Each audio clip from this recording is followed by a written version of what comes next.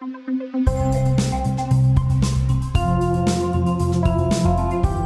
to episode 37 in the third season of Justice with John Carpe, the podcast from the Justice Center for Constitutional Freedoms. I'm the show's producer, Kevin Steele, and I'm here today with Justice Center lawyer Andre Momari, who hails from the Great Prairie Province of Saskatchewan. Andre is involved with quite a few of the Justice Center files. For instance, the Seneca College Vax Mandate Challenge, the lawsuit of Dr. Francis Christian, the Charter Challenge to Saskatchewan's COVID gathering limits, etc., etc.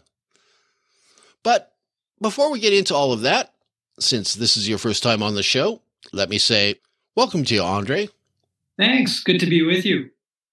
Perhaps we can start out by asking you to introduce yourself. Sure. Well, I'm here in the province of Saskatchewan. I've been practicing law since 2014. I graduated in 2012. I articled in Manitoba. I had a very interesting articling experience. It was sort of a mix between private practice and working in what we call the trenches of Canada, where we were practicing. I was practicing in a criminal law legal aid clinic in downtown Winnipeg. So you can imagine the type of cases that came forth. And so I had an interesting articling experience, and I moved back to Saskatchewan, where I've pretty much grown up. I practiced about 7 or so years in very intense litigation matters, primarily in family matters, which can become actually quite complicated. A lot of people think that family matters is really just about custody and access, but family matters can extend on for many years. And by the time some of the cases get to the Court of Appeal, I know I had one case that had 7 bankers' boxes of materials and very complicated property division issues. So I've been at all levels of court, other than the Supreme Court. I've been in the Federal Court of Appeal, Federal Court of Force, and all levels of court here in Saskatchewan. And it's been a fruitful experience thus far. I was also coaching the Jesup Moot, which is a very interesting experience. The Jesup Moot is essentially many of the law schools around the world. Nearly all countries are part of this, but many law schools from virtually all countries compete in this international competition every year. And they have their own nationals, and they all work with the same hypothetical problem. And the national champions of every country then descend on Washington, D.C., where they compete in the World Cup. And they compete over this problem, this hypothetical problem that mirrors real life problems.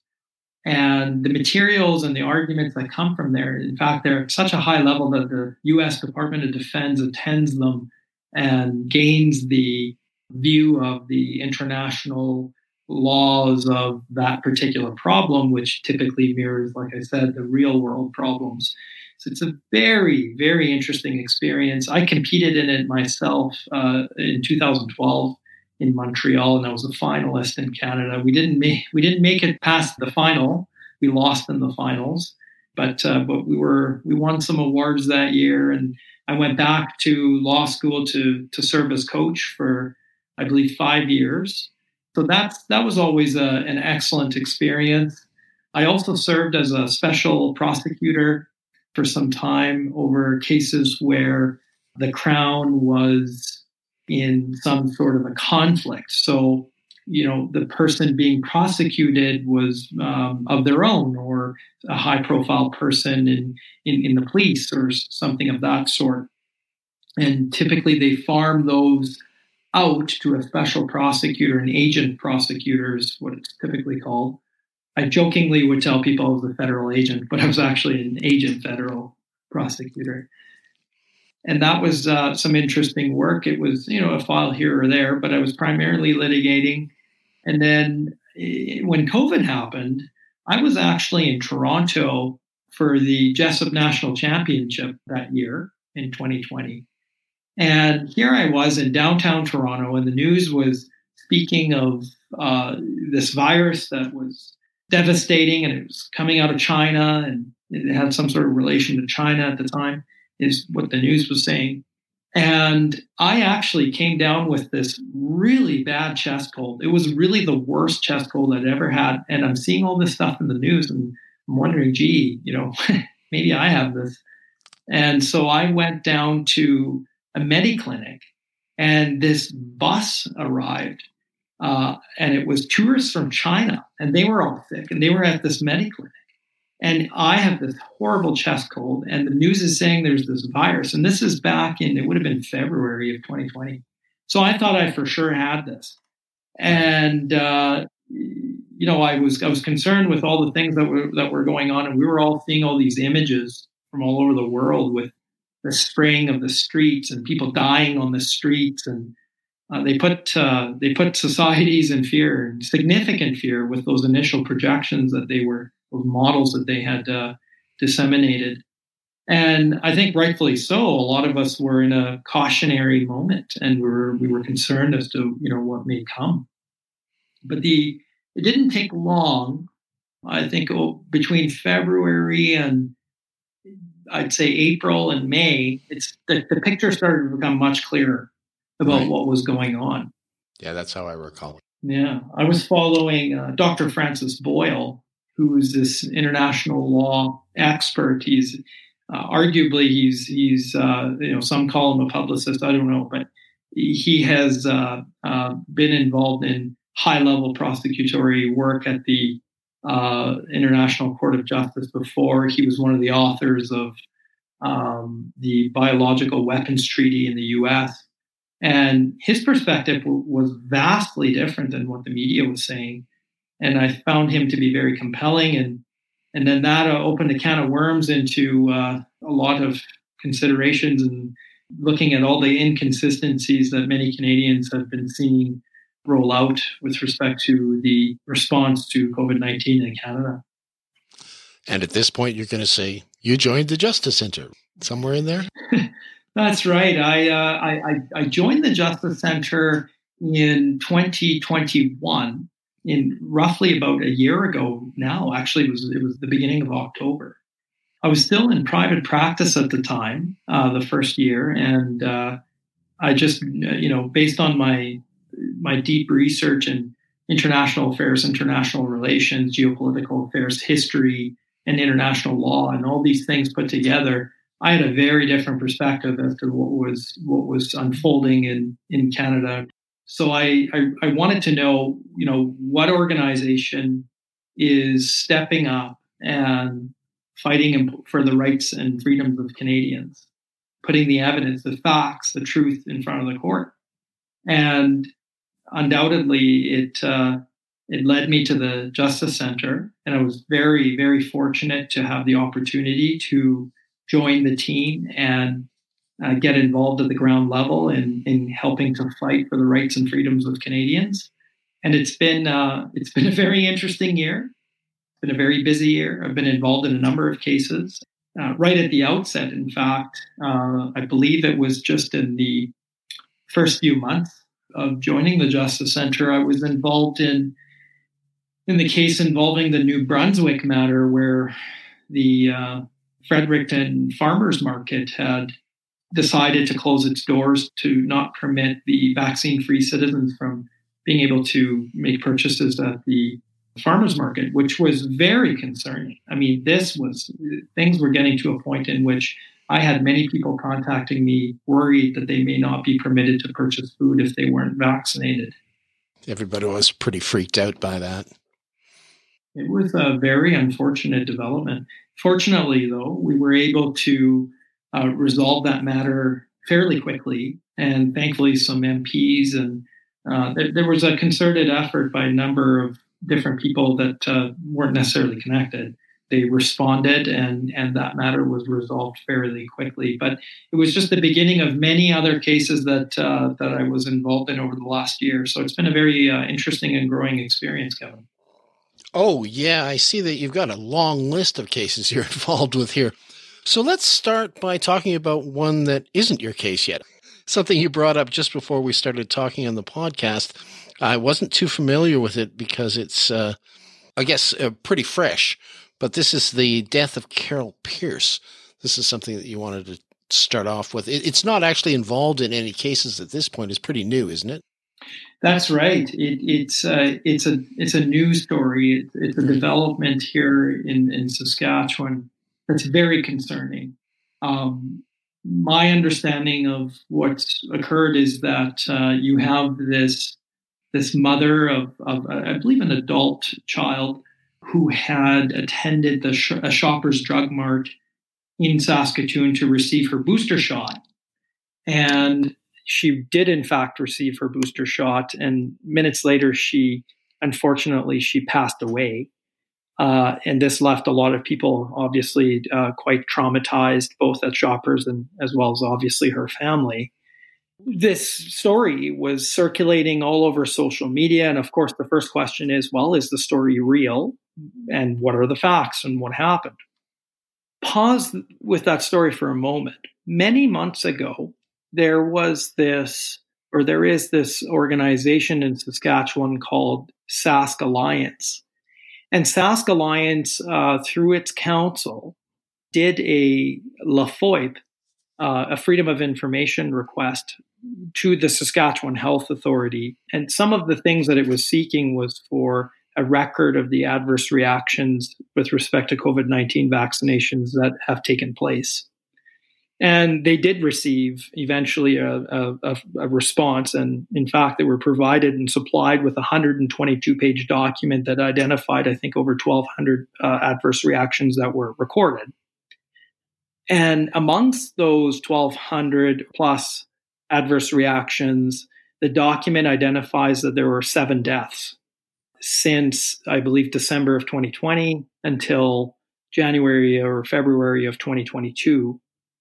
And now going back to the story of Carol Pierce, the Ministry of Health, I believe through one of their spokespeople, recently, since the passing of Ms. Pierce, has identified that in Saskatchewan there are no known deaths with respect to COVID-19 vaccinations, and in addition to that, he identifies that an investigation into the circumstances surrounding Ms. Pierce's death identifies that she died of natural causes. So the first and obvious major concern here is that the Saskatchewan Health Authority, in response to a Freedom of Information request, has delineated 7 deaths in relation to the vaccination. And then you have the Ministry of Health coming out saying there are no deaths. So which is it? The Saskatchewan Health Authority seems to think there are 7 deaths, but the ministry says there are none. Now, what could be the basis behind the ministry statement? Or do they have it wrong? Was there miscommunication between the ministry and the Saskatchewan Health Authority that administers health? Is it a cover-up? What is it? And Saskatchewan residents deserve to know. They deserve to know the real facts in relation to adverse reactions with respect to the vaccine.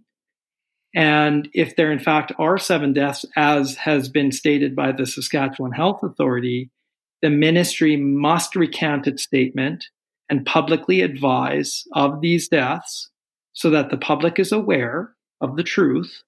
And it's a necessary component of informed consent that people do understand that there are life-threatening possible reactions, as little as they may be or as few as they may be, and that people are aware of this story.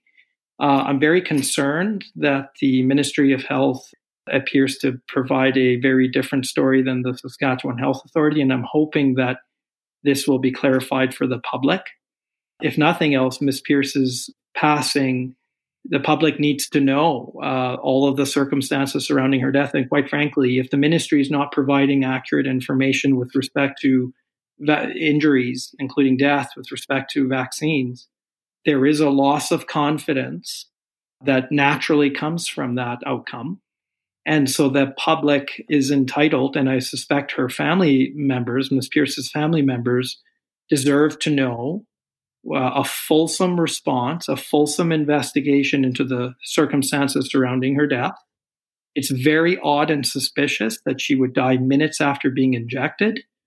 And it is possible that someone may die of natural causes minutes after being injected, but to simply state that it had nothing to do with the vaccine and simultaneously indicate to the public that there are no known deaths when the Saskatchewan Health Authority says otherwise raises a significant amount of concern and alarm for the residents of Saskatchewan.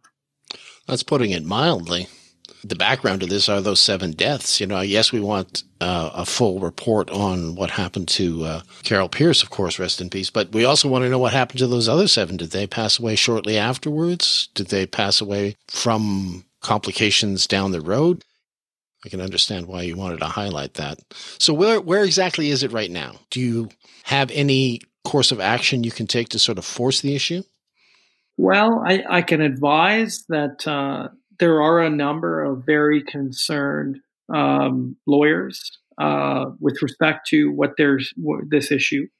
Mm-hmm. And I don't know what's going to exactly come of it, but I think the unanimous expectation is that the Ministry of Health clarifies its statements in relation to the 7 deaths that have been identified by the Saskatchewan Health Authority. So someone's got it wrong here, and we need some clarity around that issue. And the Ministry of Health has an obligation to clarify that issue. Now, if the Ministry of Health does not properly resolve this issue, they don't come forth and clarify their statement or recant their statement or identify what the facts are knowingly and intentionally mislead the public, well, then we've got a very serious problem that is actionable. Now, the charter may not necessarily be a part of that. That's more of a public misfeasance type of situation. But we'll see how this develops. I know that there's a vigil for her tomorrow in front of the Shoppers Drug Mart. I understand there are a lot of people that will be going. I know there's a member or an individual who's running for election in one of the by-elections. He'll be speaking at it, and I don't know whoever else is there. But the anticipation right now is that there is some mourning in the community for the loss of this individual. And some clarity will absolutely be necessary surrounding her death, but also surrounding the deaths of these other individuals, as you indicated. And I know that there are a number of, like I mentioned, lawyers as well as physicians who are going to be demanding clarity from the Ministry of Health in due course. And in terms of the specifics of how that will occur, I don't know yet at this time, but it is a very concerning development. Right. Thanks a lot for bringing it to our attention here. I did see a story about it, but I didn't realize the implication with the 7 previous deaths. So, yeah, thanks for bringing that up. Okay, now I suppose we can move on to one of your cases, and that is the Seneca College vax mandate case. This is something that you had a recent decision, not on the final, but on an injunction. Maybe you could just tell us quickly about the injunction, or outline the case and tell us how the injunction fit into that. I understand it was denied. Absolutely. Yes. Unfortunately, we came to learn of a loss of that application in the Ontario Superior Court. Essentially, back early this year, was I believe in January, we had filed an application with respect to charter relief on behalf of 4 students who, unfortunately, they were unable to attend and complete their education at Seneca College. And I believe all of them were in their final year of school. And so their lives were frozen and put on hold, essentially, with respect to finishing their education at the time. And they were very concerned with respect to their rights to finish school. And they had a far different perspective of the benefits or consequences of this vaccination scheme. And so we launched an application back in January. Seneca had raised some initial concerns with the matter being essentially converted into an action that they opined that it should really be an action and not an application. And I won't go into the depths of that, but they had some initial concerns about that, which led us to actually amend our application to sort of rephrase a small part of the case, which was the interpretation of their contractual rights. Because, of course, these students have a contract. They paid the school. They have a contract that they paid the school, and then they receive education based on specified terms. And none of those terms involve them receiving a novel injection of a vaccine that they did not want to receive. And Seneca essentially had threatened that they were going to bring this application to convert into an action. They never did until recently. And so we were forced to wait many months to go to a case management conference in order to get the judge to actually schedule their intended motion that they could have simply just brought anyway.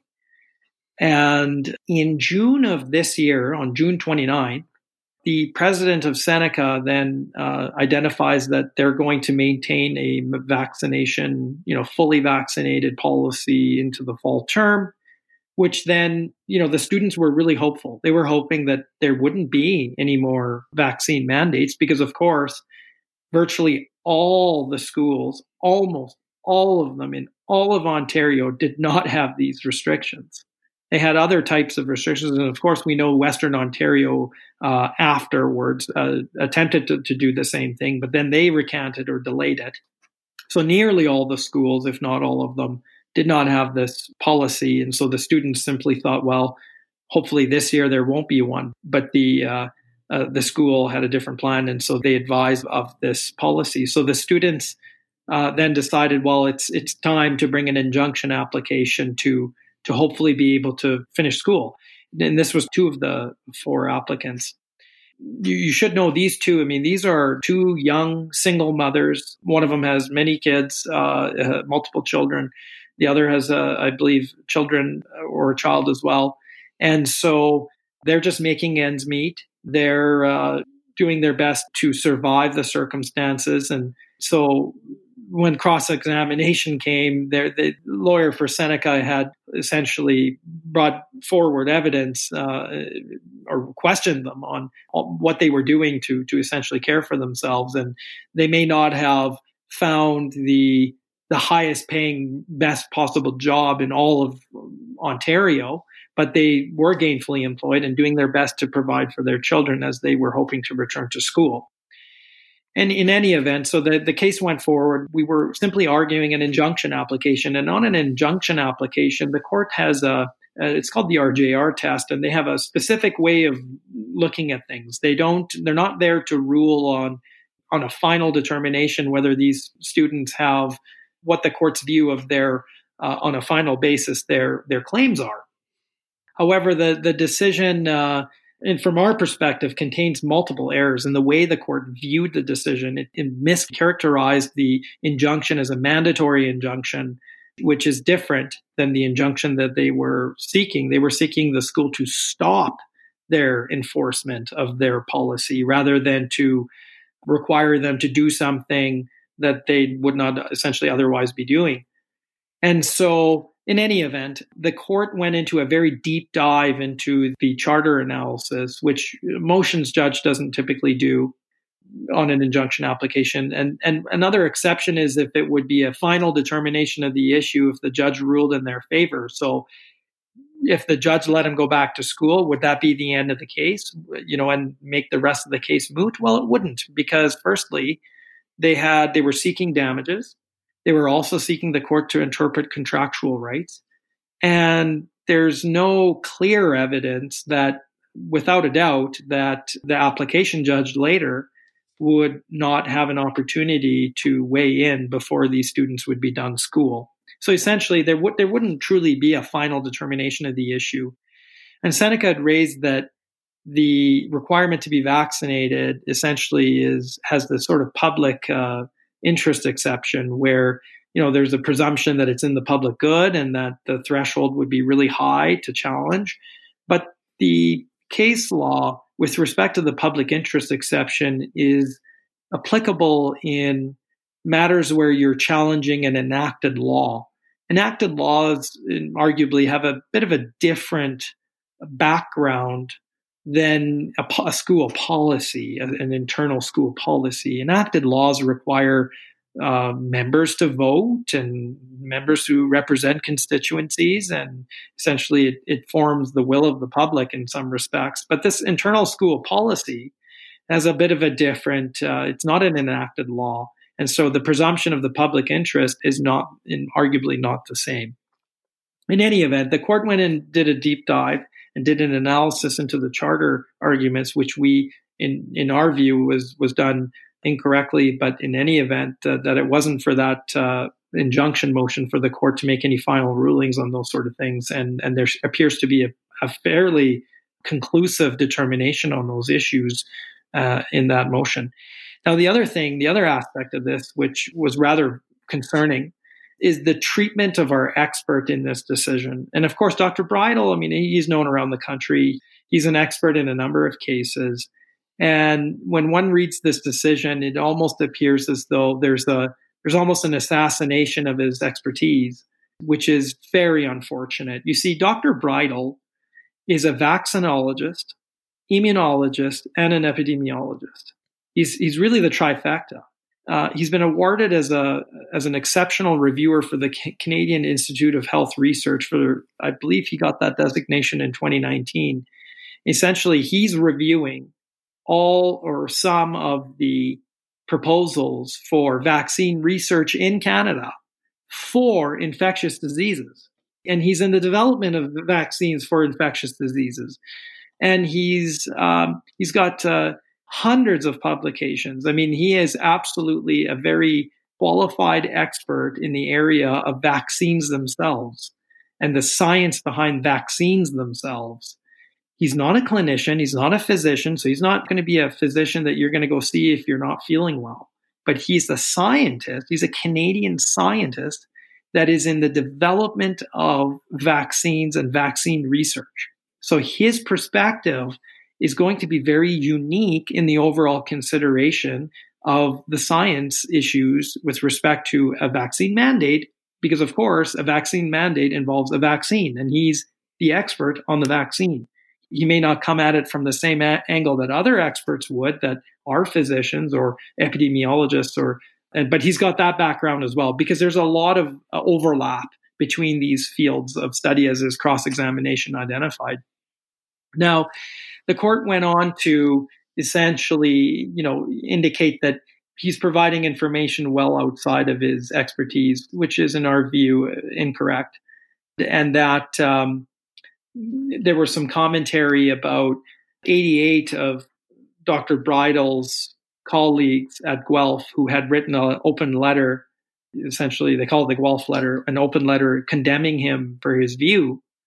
And the court identified that. And then there was a letter in support of him by a number of people. And the issue is that, first of all, science is not a popularity contest. The truth is the truth, even if one person believes it. Science is about a testing of ideas. It's about replication. You put forward a hypothesis. The hypothesis is tested by others. It's peer-reviewed. If the same conclusion is drawn, it lends credence to the hypothesis. If the same conclusion is not drawn by other scientists, well, it puts it to question. Now, in this particular circumstance, the court identified that 88 of his colleagues in Guelph had essentially condemned him. But in his cross-examination, first of all, he identified that several of those signatories recanted their signatures after the fact when they realized that what he was saying about myocarditis was actually true. Because he was one of the first scientists to stand up and say, well, this might cause myocarditis. And in fact, myocarditis now is listed by Public Health Canada as one of the possible adverse reactions to the vaccine. And what the court didn't identify in the decision is the 88 signatories also included people in linguistics, history, arts, and all these other non-science-based disciplines, although there were a number that were in science-based disciplines, but it also included folks who were not. And then the court identified that the letter in support of him, 800 or so, which is incorrect because the number of the signatories in support were actually 8,273, if I'm not mistaken. 473 of which were scientists and physicians. And it identified that there were people who were, members of the public and holistic practices as well as physicians, but also, so it sort of characterized this letter as being, a few physicians with some holistic type people and then members of the public. And it didn't fairly characterize the other letter. And so you see this sort of gymnastics with what's going on with these letters that in our view is certainly not appropriate. I think that the appellate court ought to review the evidence in its entirety in the record, and the public is very concerned about these issues. You see, in Ontario, there is a decision in the family law courts that had recently come out, I believe on August 29th. Mr. Justice Corkery had identified a number of concerns and important considerations, and he had agreed with Justice Pazaratz in a different family law decision that had come earlier. And what he identified in that decision are very critical things to note. First, that the facts of COVID-19 are changing. And of course they are. I mean, we're seeing that right before our eyes all over the world. Of course, the facts are changing. There's variants. There's different approaches to resolving it. There's all kinds of things that are changing. And so you cannot simply just take the same tool to a changing issue. And moreover, the court identified that the government is not infallible, that there are a number of historical examples where the government got it wrong, and badly so. In fact, so bad that the government's continuing to apologize for when it has been wrong. So unfortunately, it appears that we're in a situation right now where we're living tomorrow's apology now. And so this case was brought to the court's attention that the facts of COVID-19 are changing. Government's approach is not infallible. The court ought to consider a new and fresh approach. And public health has changed its approach, even though public health supports some sort of policies, vaccination policies. The public health, Dr. Kieran Moore didn't say that he supports an all-out vaccination-only policy. And Dr. Kieran Moore's public statements is that he supports vaccination policies. But he didn't state what kind of policies. And the Ontario government did actually provide instructions to secondary schools, which they've since lifted, but they did provide instructions where it included an alternative to vaccination as testing. Seneca did not comply with that alternative. It was noted in Section 4 of the instructions, and the court did not include Section 4 of the instructions in its analysis. In the end, the instructions were not at play in any event, but at the time that they were, our view was that the Section 4 of the instructions were not complied with, and the court in its analysis did not bring up Section 4. And I provided specific oral arguments with respect to Section 4, and it's missing from the decision, and that's a concern.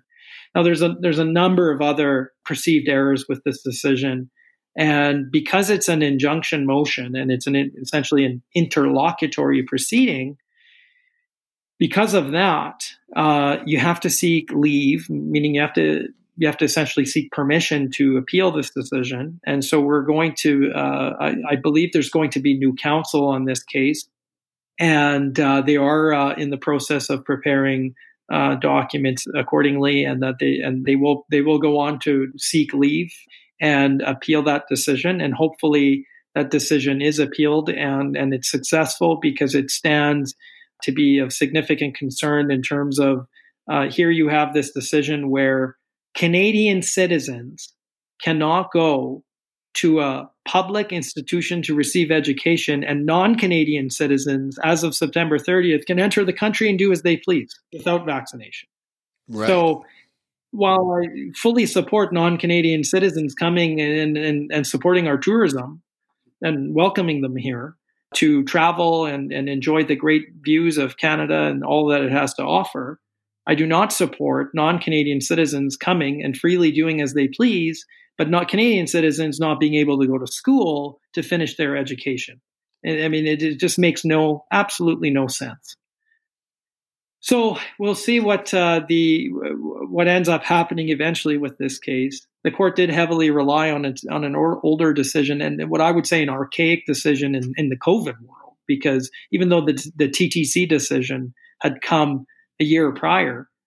In the COVID world, that's archaic because the facts are changing, because we're learning a lot more about the science and about the approaches to address COVID-19. And so we'll see where this case ends up. Well, there were two things that jumped out at me there. First of all, was they went too far. Is that the way I they went too far with their charter analysis? Is that what you said? It wasn't relevant here. Is that correct? Am I characterizing that properly? You are. You see, the court in an injunction motion generally is supposed to determine, is there a real issue to be tried here eventually? That's what it's supposed to do. And there are exceptions to that, where where if he gives the injunction, it makes it a final determination. There's no more case. That's an exception. So if that's the case, he can do a deeper analysis. Or if there's a presumed public interest benefit as a result of the law, this enacted law, which this wasn't. So neither of those exceptions apply. And the court went and did a deep dive and also mischaracterized the injunction as a mandatory injunction, but it isn't a mandatory injunction. So you understood that correctly. The court in this case, should have simply determined whether there was a triable issue or not. Right. The other thing was the sort of dismissive nature of the expert witness for the Justice Center, the Dr. Bridle. That is pretty obvious when you read this. Does that form part of the appeal if you get leave to appeal? Oh, absolutely it will. Absolutely it will. You see, the decision essentially said, well, Seneca's experts say that Dr. Bridle essentially can't be trusted or that he's got the science wrong. And so because of that, well, we better take a look at the science of Dr. Bridle with caution. But the court didn't consider that Dr. Bridle had to say, well, the science of the Seneca experts are concerning for A, B, and C. It goes both ways. And so if there's a determination of credibility, there better be viva voce hearing in person to determine that. But that's going so deep into an injunction application that you're into the weeds at that point. I think the treatment of Dr. Bridle in this decision is unwarranted. It's not supported by the evidence. And the characterization of the evidence was incorrect, as I indicated, with respect to the letters. And it seems as though the court just picked one of the experts and said, well, because this expert thinks that expert is this way, then I'll treat that expert that way, and then we'll just go off of that. Good. I'm glad it's going to be part of the appeal. What stage are we at? Like, what kind of timeline are we looking at for the main case? Because this injunction, of course, just sort of lands in the middle. That's right. So typically a charter application like this case should have already been heard and decided. Unfortunately, Seneca is seeking to convert this case into an action, which really would be a totally different way of dealing with this case. And they have their motion to convert it to an action, I believe, in early October. So that's another step before we even get anywhere to any consideration of the real issues here. So in terms of, where are we at? We're in a complicated zone.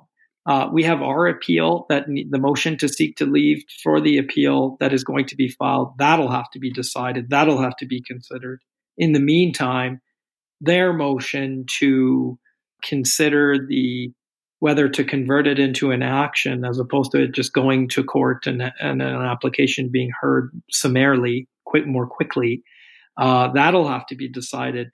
Once these two issues are resolved, then we can get to the next stage. And it's hard to say at this point, if they're successful, the next stage is a completely different picture.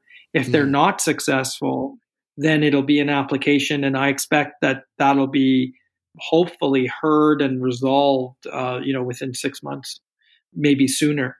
But we'll see. I mean, we're in a bit of an unknown zone. The first thing that we've got to deal with here is new counsel needs to deal with this motion for leave to appeal, and I'm really hoping that the appellate court says, well, look, we've got some conflicting views of COVID-19 in Ontario. You have some judges saying the government's infallible, or not infallible, and that COVID facts are changing, and And, there's all these concerns and people have the right to ask very reasonable questions and so on and so forth. And then you have other judges saying, well, go ahead and have a mandatory vaccination policy is essentially the only school at this point in the pandemic when public health isn't even doing it. So, given the major conflict and diverging views, and given the application of the law and misapprehension of the evidence as we perceive it, I'm hoping the appellate court reviews this case. And I know there's another appeal that was heard on Thursday, so that would have been yesterday, on the TTC matter.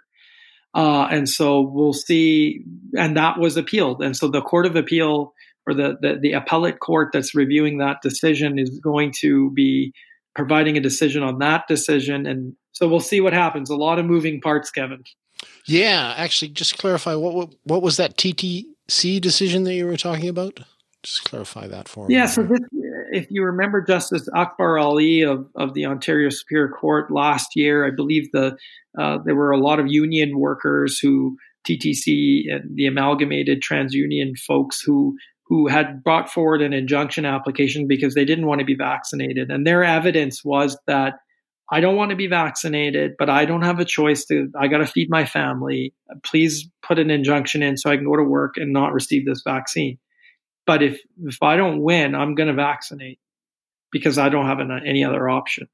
So then you had a bunch of people who were vaccinated against their will, if you will, and they've appealed that decision. And so we'll see. I mean, that wasn't our case, but it was a groundbreaking injunction decision that was used in our case. The court had used the reasoning of that judge in that case, in our case, from a year ago, in order to essentially say that there's no irreparable harm. There's no, according to this honorable judge, there's no irreparable harm for a young single mother or young single mothers barely making ends meet, living in downtown Toronto or the surrounding region, having to find some work to put food in their children's mouths while being completely frozen from being able to go to school and finish the last remaining year of their education, and that these folks arguably present a threat to the health and safety of others, and that they can remain on a leave of absence until this policy is no longer in place. And these people, these students, these single mothers, they were put into a position of having to decide to go against their own conscience while suffering damages and paying for these student loans, while trying to feed their kids, or not going against their conscience and still suffering to essentially pay back their student loans, not finish their education, and pay for their education. So that position, any Canadian citizen being put into that position at this point in time, is egregious. It's egregious. How is that not irreparable harm? How is it not irreparable harm for a young single mother to be put into that position to decide? And the argument from Seneca, and I see the common argument on the other side of the fence, is that, well, no one's forcing you to do it. There's consequences to your choices. But the very position that they're put in to have to decide that particular decision itself is egregious. And coercive, yes. I see it as being very coercive. They say, oh, nobody's forcing you to. Yeah, except for circumstances that you have created around my life are forcing me to take it. So when you put it like that. Okay, so that one we can just table for now. I did want to get onto the lawsuit of Dr. Francis Christian. This is something that was on your plate as well. We haven't heard an update from that in a while. Perhaps you could just let us know what's going on with that. Absolutely. So Dr. Francis Christian had filed the statement of claim, which is different than an application. That's going to be a lengthy process, but it's going to give us the benefit of discoveries, which means we're really going to really see a very deep dive into the evidence. We're going to be entitled to a lot of evidence along the way. So he filed the statement of claim. The other parties have provided their statements of defense. We are examining the statements of defense and deliberating in terms of our legal position. Our legal position will not change significantly, if at all, though there may be a slight pivot. And once that's concluded, which will be in short order, I imagine over the next week or two, we will be scheduling here in Saskatchewan. We have a mandatory mediation session in these types of lawsuits where parties will have a without prejudice meeting at a mediation session to try and resolve their issues. And I actually think it's a really good process. Claims that are not as intense, sometimes there is hope that there's some resolution at the outset. And so it's proven in Saskatchewan to be actually quite an effective way of essentially helping or giving litigants an opportunity to resolve their problems without having to go through the entire process of the justice system. So in any event, there will be a mandatory mediation session regarding this issue. I won't comment on my perspective of how that will go or how it's anticipated to go or what we hope to achieve out of it. But we will attend, and that mediation session will occur. And then subsequent to that mediation session, provided there's no resolution in any case, and I'm not going to comment on my expectation in that regard, but I will identify that provided that there is no resolution, the next stage, there's going to be discoveries where we're essentially going to be exchanging documents and information, and we'll be seeking the discovery process, and then we proceed on to cross-examination, or rather questioning of the witnesses. So we'll be questioning, we'll be having a lot of questions, and I anticipate that'll be a very interesting experience. The defendants in this case, there's a lot of questions that are going to be put before them that need to be put before them. And it's going to be quite illuminating what they have to say about certain aspects of public health and their perspective on certain things. So we look forward to that process very much. And so upon conclusion of that process, there will be a trial. And this will be a full-blown trial. So, and this is going to be, in my estimation, a very significant defamation lawsuit in addition to the rest of the relief sought. As I indicated in a prior interview, these types of defamation lawsuits, they're going to be extensive. It's going to be very extensive. The SHA and the other defendants are going to have to dig very deep into their pockets if they're seeking to resolve this matter, because this is they've destroyed, essentially absolutely dealt a death blow to Dr. Francis Christian by calling him a dangerous individual.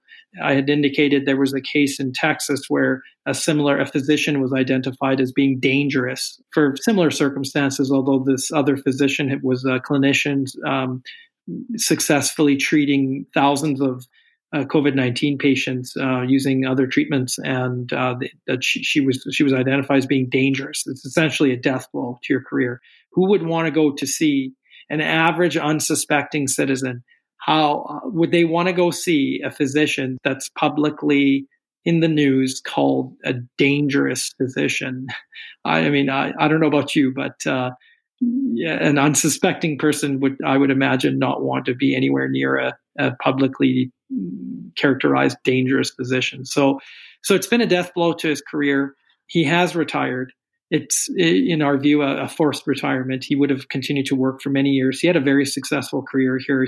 He was a very highly regarded physician, a surgeon in our community, with no notable issues on his record whatsoever. In fact, he had a very, very solid record and a very successful surgical career, and and I'm sure that your viewers and yourself, you're aware of Dr. Francis Christian. What an honorable and ethical and moral physician. And in fact, he, as you know, he was a director of surgical humanities, as well as he essentially, ethics was a big part of his career. So lo and behold, that's why he's in this position. He's so ethical that he spoke out with respect to basic medical ethical principles, and unfortunately, he was whipped for doing so. And so there's going to have to be some justice in this case, and we look forward to it. Unfortunately, it is going to be a slow process with that particular case, but we will certainly keep you apprised of it, Kevin. Oh, yeah, for sure. What I find interesting is the fact that the College of Medicine is involved in this, along with the University of Saskatchewan and the Saskatchewan Health Authority. They don't get included in a lot of cases that I've seen anyway, but I'm glad to see they're involved in this one. I just want to clarify one thing. At the beginning of your description of the process, you talked about a meeting without prejudice. And I just want you to clarify what that without prejudice means. Does that mean it doesn't impact anything that comes afterwards? That's right. So now people don't like to hear that there's closed door meetings and essentially they're secretive. But in the litigation world, when you have these large cases, or any case for that matter, the court provides an opportunity, the justice system provides an opportunity for people to go into a room and resolve their differences and speak openly and try to settle matters without having the fear that someone later is going to say, well, you said this at that meeting and you did this and you were prepared to do that. So you're not going to have a really productive meeting unless people put their arms down and say, okay, we're going to have an open and honest discussion, and whatever's discussed here is not going to be part of this proceeding, and it's an opportunity to settle. And so I'm actually quite an advocate for that process because I've seen it work.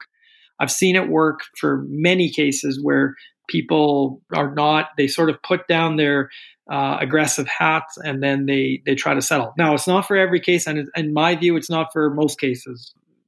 I shouldn't say it's not for most cases, it's for all cases, but it doesn't work for most cases. And the reason is because it's early in the process. People are not exhausted by the litigation, the years of litigation, and they're less inclined to settle. Now, there is something called a pretrial conference, and that's before a trial happens, and at that time, near the end of the process, that's a much more, I find, fruitful and effective way of settling matters without prejudice. Okay, when you say without prejudice, that means you can't bring it up later. I just want to clarify that. And are there penalties for bringing it up later? What if somebody disobeys the notion of without prejudice? Do they get censored or something? No, you're right. Without prejudice means precisely what you identified. Can't bring it up. Can't bring it up later. Can't bring it up anywhere at any point. What happens if someone brings it up later? Well, if you do, like if there's in any context, it'll be struck from the record. Now, some people may scratch their heads and say, well, yeah, but the judge read that and the judge heard that. And that's true. But judges, after having usually a fairly lengthy career in law and then being on the bench, they know how to consider things without weighing in their minds things they're not supposed to and things that they can't take into consideration.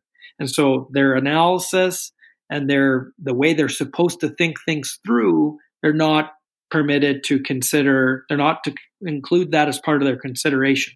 Now, people are human beings, and when they hear something, they know it.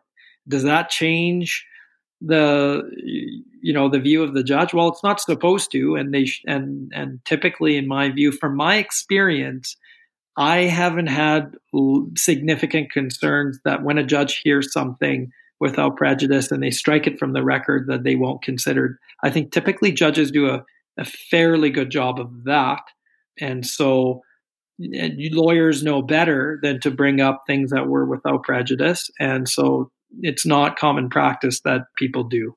Okay.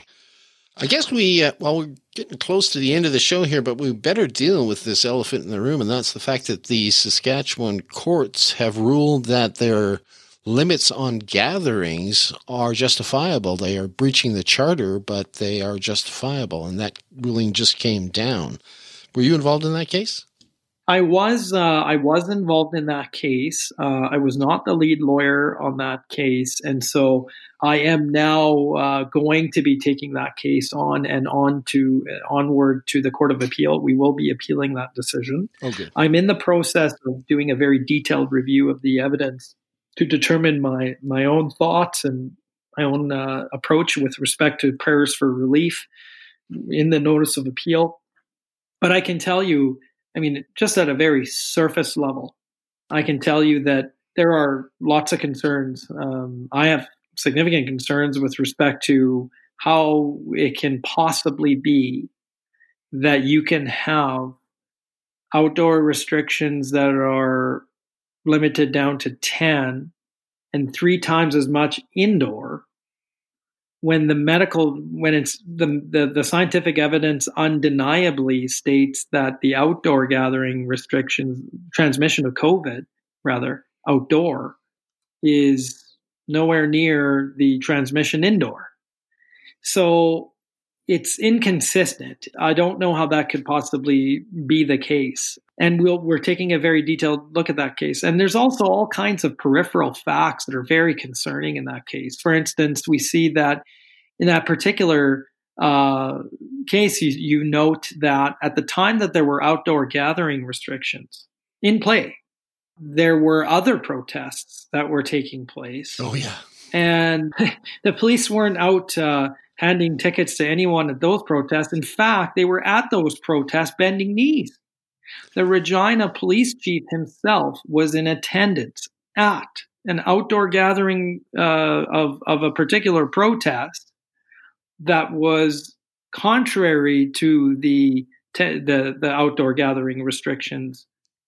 And so the law didn't apply there, but the law did apply to a different type of protest that protested the government. And the police were also there, but they were handing out tickets. And so these are the types of things that are happening in society right now. These are the reasons why the public is mistrusting and losing confidence. And it's important that the public has confidence in the justice system and has confidence in our institutions. And that's our role as lawyers. We want to instill confidence in the justice system. And that's why it's important to bring these cases forward and bring them to the appellate level courts and gain the benefit of the appellate level courts. I'm of the opinion that we have a very strong Court of Appeal in Saskatchewan and quite frankly in Alberta as well. We've seen cases where the Alberta Court of Appeal, whether it was Artur Pawlowski or whether it's the Saskatchewan Court of Appeal in Strum or other cases where the appellate court comes down with a vastly different view and applies the law to the facts, and that is their job. And I'm confident that it's necessary to bring these cases forward in order to instill confidence in the justice system and to get these cases right. And I know these cases are very challenging and they're hyper politicized, but the Charter of Rights and Freedoms was not enacted to serve at good times, to serve where things are fine and the charter isn't being breached. It's only a search and seizure. It's only when the police pulls over the hooligans. That's when the charter. That's not what the charter was enacted for. It includes that, but it was precisely enacted for a time in which, if it ever got to a point in which these rights that are inalienable were ever to be challenged, that the law, the highest and most supreme law of this country, would stand in the way of people who seek to demolish the rights of Canadians. And I know that given the nature of many of the way things have unfolded with respect to some decisions and so forth, that some people begin to lose confidence in the application of the charter. And you see that the public is sort of wondering whether the right evidence is being put forward or the right arguments are being made and all these sorts of things. And unfortunately, the public doesn't generally know how extremely complicated and complex, these cases are. And so I think what's the most important at this point in time is that these cases continue to come forward and go to the appellate level. And that's all you can do within this system as it is to put forward the cases, put forward the evidence.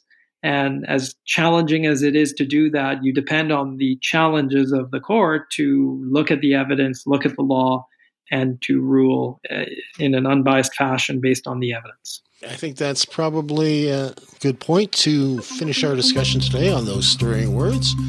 Thank you, Andre, so much for being involved with this episode 37 of Justice with John Carpe, and I look forward to having you on again. Well, thanks so much, Kevin. It was really good to be with you, and I look forward to the next time around.